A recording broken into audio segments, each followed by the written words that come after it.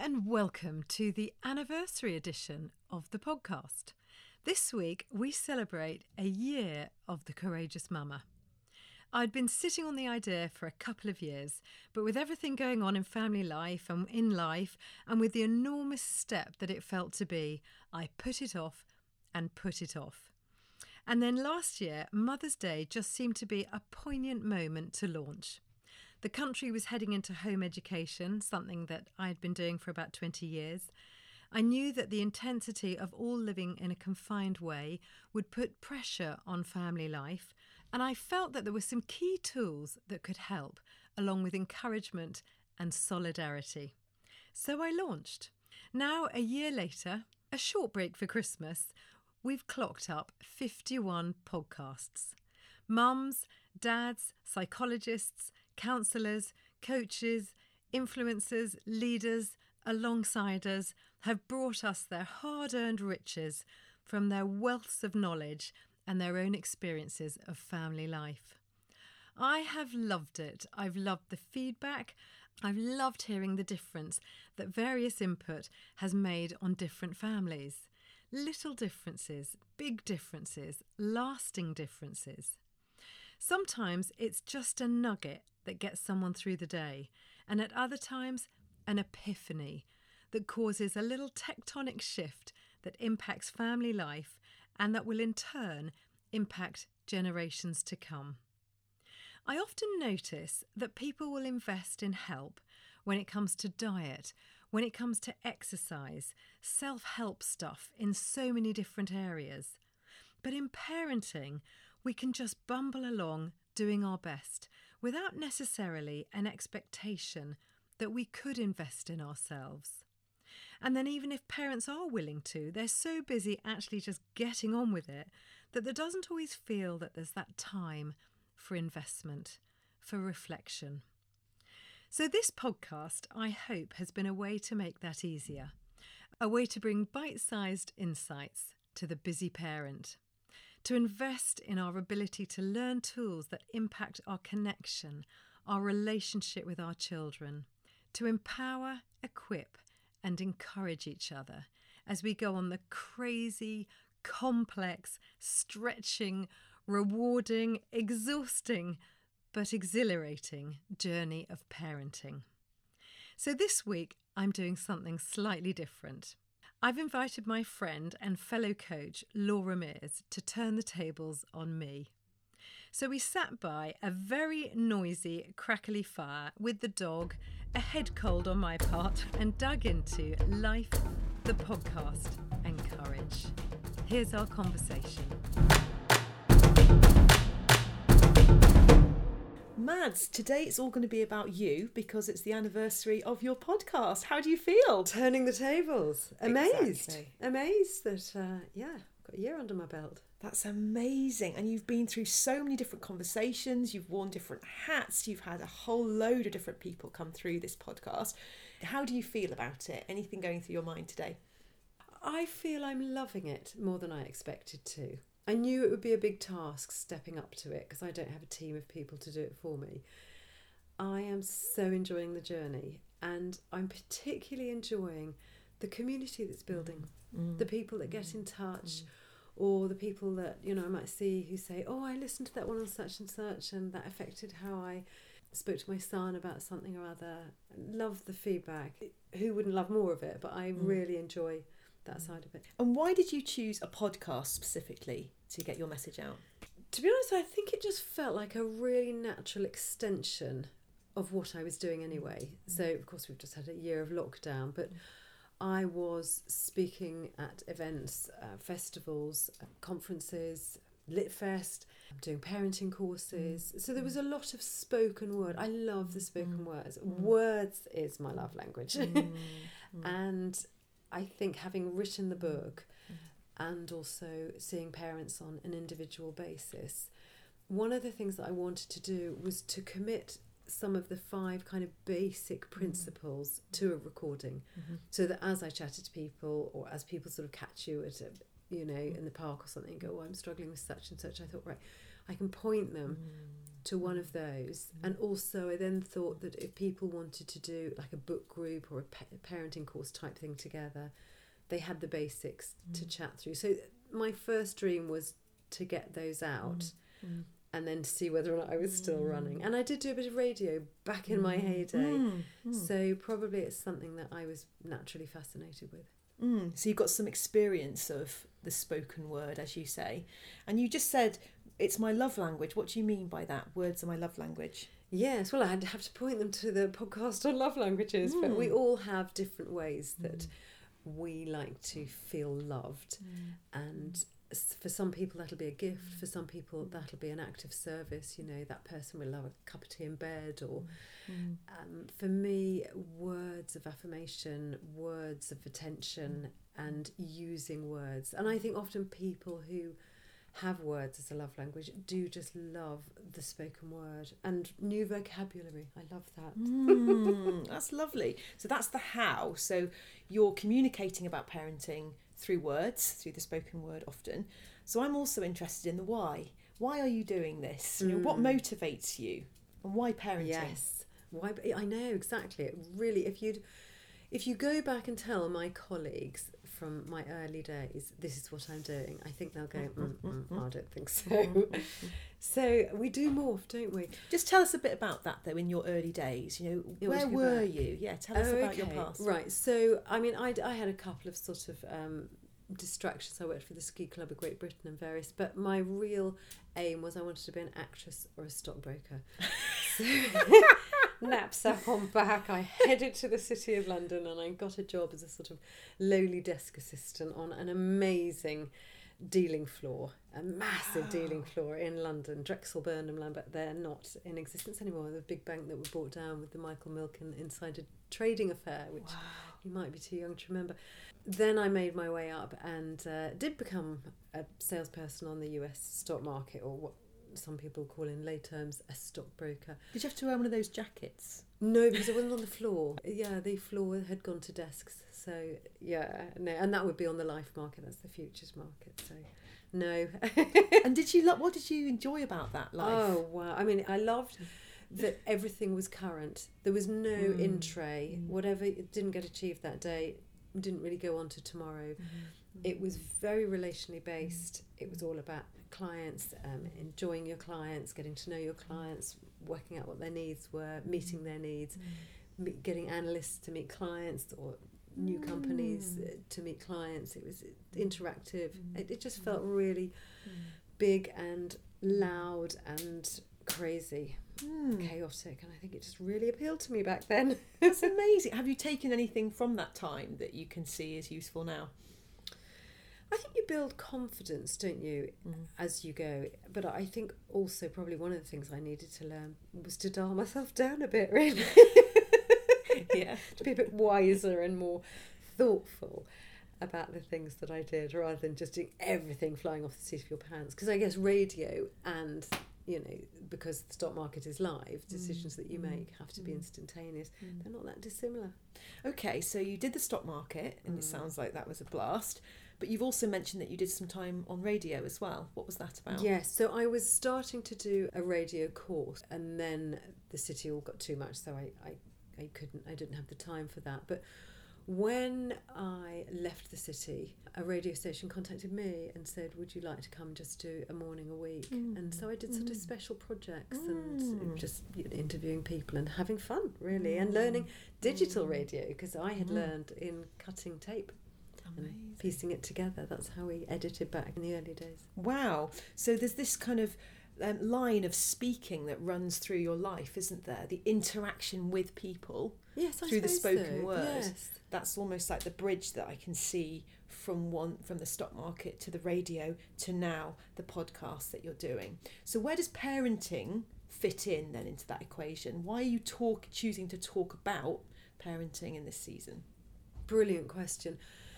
We have 5 children, and our third child was on the spectrum. He was a total conundrum. I think if we'd had 2, we'd have gone, we're pretty good at this. I mean, it would have been wrongly smug. And the third came along, broke the mould, and there just were not parenting strategies out there that met the depths of need that we had. I had to really dig deep, search far. And when I found what we were looking for, I just wanted to tell the whole world because it's so life-changing and so character-building that desire in me to go back, you know, it's taken years to hone and develop and condense it and have it readily available. But now at this stage, I just think, as much as I'd love to go back to my early self and say, here, have these will be life-changing. That's what I want to share. I suppose it's just a passion. Passion to equip people. Equip, empower and encourage. I love That's those. what runs through the centre of me. Wonderful words, aren't they? So you're equipped, you're empowered, you're encouraged. So have you got it all sewn up then? Is that all sorted? Goodness, I wish, Laura, you know I haven't. No, not at all. And I think that's probably part of the journey is I don't think we have to. I think we're always a work in progress. Our children are work in progress. And one of the big mistakes I think we do make is to put the benchmark so high it's unattainable and we constantly feel like failures. Am I a much better parent than I was a few years ago? Yes, and I don't think that's just through experience. I think that's through a desire to grow and try things that feel uncomfortable at first, but they make a difference to the children. That's so encouraging that even though you've already got this wealth of knowledge on this subject, you're also still learning new things. Definitely. And I love it. I sort of hoover it up. So I was doing a podcast a few weeks ago with a girl from California, actually, and I was scribbling notes as she was speaking and applying things the next day. We're never finished, are we? So that's obviously one of the reasons why doing the podcast appeals to you so much, is that you're interviewing people and you're learning and you're constantly living this out. I think that's really inspiring. So you're still learning as you go. Absolutely. And because we foster now, I'm still applying. And what's quite interesting about that is having written a book and, you know, spending so much time with different parents, and then you get a new child coming into your house, or, you know, more than one, and that child is not from your culture, doesn't know your stuff. It really is the test bed of, do those principles work, or are they ideology? So that's been fascinating, working with other children and seeing whether or not they were, and they do. That's the really encouraging thing. But also, I'm still learning and I'm still needing to add tools to my basket. That's really inspiring that you're constantly putting your principles and your tools to the test. You know, it would be easy just to say, okay, we've got away with it so far, but you taking that risk, I think, oh, that's exciting. So where do you see this podcast going from here? I suppose that's a two-part answer.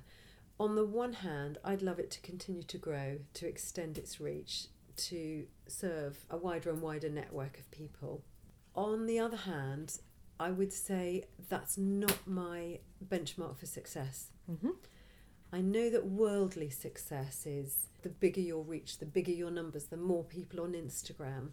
I didn't come into it with that, and I was quite intentional about that in the first place, because I thought, what really drives me, what really makes me say that was a good day, it'll be that one parent who says, I'm doing this differently now and it's working because of something you said. Well, that's not the same as having celebrity status. That's not the same as having 100 million followers. It's not an entertainment, it's more of an interactive tool. I mean, having said that, the numbers grow. They just do. It's like going on a diet. You don't watch the scale, you watch what you eat and the scale moves. And so it does just grow. And I'm glad of that because I think it's rich.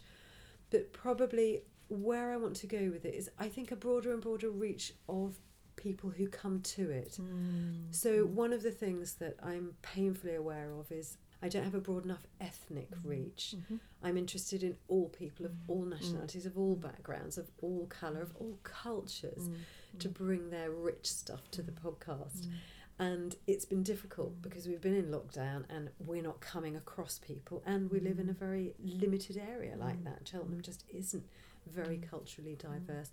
And then, of course, I don't want to bring people on just because they're of colour, for example. I want to bring them on because they've got something to bring the podcast, but also they've got a different cultural approach. So I think I'd like to see its reach broadening across all of those different dynamics. That's brilliant. And I think a lot of us can echo that sentiment. And that's where I think we all hope the world is going, is breaking down more and more of those barriers, which your stuff does, because it applies across every barrier, doesn't it? Because parenting unites us, doesn't it, at the end of the day? Yeah, absolutely. Everyone can relate to it. Even if they're not a parent, they've got friends that are, and they've been parented themselves. They have. So that's one of your hopes and dreams for the podcast. Are there any others? If I had a magic wand, I would love for as many parents as possible to understand the impact on their child's mental and emotional health of a few basic tools and parenting strategies. The massive change it makes to their innate sense of responsibility, to their resilience, to their sense of not just hearing that they're loved, but actually deeply knowing they're loved, which is something that we imagine just happens automatically in family life, but there are some tools that enhance that enhance their sense of self and go on to really bed in deeply their confidence in their identity. And these are all things that we kind of think we might do innately, but actually there are a few tools, I know now over 12, 13 years of teaching this sort of stuff, that make an enormous difference to the outcome. And I would love that to be spread wide and be left as a legacy. But it does mean taking the time to hear those things and practice them in family life. That would be my dream, that parents would take the time to add those things into their kit and upgrade their child's emotional and mental well-being. Now, some of those tools sound very prosaic, like empathy. Empathy is something that I've noticed that when people do wind it into family life, they end up with different relationships with their children. And I know that their children will go on to have different relationships with their children. That's wonderful. Do you think that parents are open to investing time, really, in how they parent? Is that something that is established here in the UK? Is that something that's emerging? Where are we? I think everybody is intrinsically interested in parenting and in their own children. So I might sort of get cornered at a drinks party and it's, well, little Bobby isn't doing such and such. They definitely want to solve a problem. So it's more sort of reactive like that. I don't think anybody isn't interested in that. We all are, aren't we? In terms of growing their parenting skills, I think we are very behind some of the other countries, New Zealand, Australia, America. They'd have a parenting coach on every corner. So I'd like to say it's emerging. I'd say it's very early days. It's genesis in terms of there being a culture here for people saying, oh, I'll go and find a parenting coach. There's something overwhelming about that. And it can feel a bit imposing. Like, well, why should I need somebody? What's wrong with my parenting? I mean, people will, of course, and they do. You get the pioneer types who know. So interestingly, a couple that I spent 6 weeks with, or saw 6 sessions, they hadn't even had their baby. And I was really interested in them, and I said to them at one of our last sessions, are you quite influential in your social group, in an honest moment? And they said yes. And I thought, yeah, I bet you are, because you're vulnerable enough to go, we need more. And you want to set your culture in place before you've even had your baby. So that's your extreme pioneer. Then you get some of the parents of younger children who go, I know there are better ways to do this. I don't want to raise my voice anymore. Those kind of parents will come. And then more often you'll get the parents who've hit the teens and gone, I've lost track. What's gone wrong here? So I love seeing parents of all age children. But I think what I would love to see is a culture changing so that parents of young children get advice in before they need it. So good habits established at the early on. So you mentioned there the phrase parenting coach. Now, some people will never have heard that phrase. Could you just tell us a bit more about what that means? That's something you do, isn't it? It is, and I think it's one of those expressions that I'm not entirely peaceful with. It probably explains what you do, but it sounds a little bit dominating. You're not really coaching them, you're coming alongside. So another word would be parenting consultant, but that feels a little bit formal. So I don't think anyone's really coined the right expression yet. But what it really is sitting down with that person, that parent or two parents, really listening to where their stumbling blocks are, where their clash points are in family life, and giving them tools, whether it be for communication, for structure, for boundaries, for understanding their child. You know, it could be your 5 voices, the love language. Sometimes there's just one or two things that they need, and it's hearing and listening, and with your smorgasbord in your mind thinking, right, I think this will be life-changing for you guys. And that's what parenting coaching is. I love it. Sounds like coaching to me. What are you doing currently then? That's one of the strands of the thing that you're involved in. You're doing parenting coaching, you're doing your podcast. What else does Mads's life look like at the moment? Chaotic. Well, it's been busy because over lockdown we had all of the children home. The first lockdown, but more recently in the second lockdown there were 9 of us living here. So quite honestly, Laura, planning menus, running the Hoover, 24/7, delegating. Good. You didn't cook every meal, did you? No, they're brilliant like that. So there's that going on. I think we also try not to be human doings, to really get the listening time in, to play the games, to go for the walks. One of the things that really refreshes me is my friends. So trying to get a few walks in a week with friends, which I would do anyway. What's marvellous about lockdown is it means that more people walk. Absolutely. Which would have been my sort of thing of choice anyway. And you get those one-on-one times, don't you? Where you really get to know someone deeply, which is something I think that you're really good at doing, actually, Mads. And spending time with Con. We bought a fixer-upper as a house, so we're never quite at the end of what needs doing. So constantly applying DIY to the house. That reforming eye of yours, Mads, being cast about the place. There you go. Okay, so we're getting on to a fun bit now, which is what you subject your podcasters to. I'm going to put it back because I know you to be an extremely courageous person. So, and it doesn't have to be one, but I'm going to ask that question. What's the courageous thing you've done? I can see why people struggle to give one now that you've bounced that back on me. So I might give you a few. Go for it. All We'd love to right. be inspired by that. I have 5 children, but I have had 13 pregnancies. I had 2 ectopics between my first and second child, and then I had a number of miscarriages. Having another try felt a brave journey because so many times I had turned up for my scan and it was like no heartbeat, and so going there again, that felt courageous. I think when you asked me earlier what got us into parenting, there was an epiphany in our family when we moved across from punishments to consequences. Now, I know nobody would be calling them punishments, so how about I say from irrelevant consequences to relevant consequences, natural cause and effects. Felt quite bold because I didn't know many people who'd done it, and it feels like you're taking your hands off the wheel. Feels like a lack of control. It's like, what if they go wrong? What if they don't do that? And I am so glad we did, and I can look back at it and say that was a revolution. But at the time it felt brave because the modus operandi you're using is often your comfort zone, and it was moving away from my comfort zone. So that was brave. And another thing that was brave was my husband's Australian, and we really wanted to get married, but the system here was long and drawn out and quite prohibitive, so we rather cheekily just got married. So turning up to the British Embassy with our marriage certificate and having to go through, I don't know if you've ever seen the movie Green Card. No, I haven't. Where they question, I will now. question Con in a separate room, me in a separate room, and see whether or not our migrational marriage is authentic. What did they ask you? Well, funny enough, Has not he got the a freckle on things. his right thigh? You'd think, wouldn't you?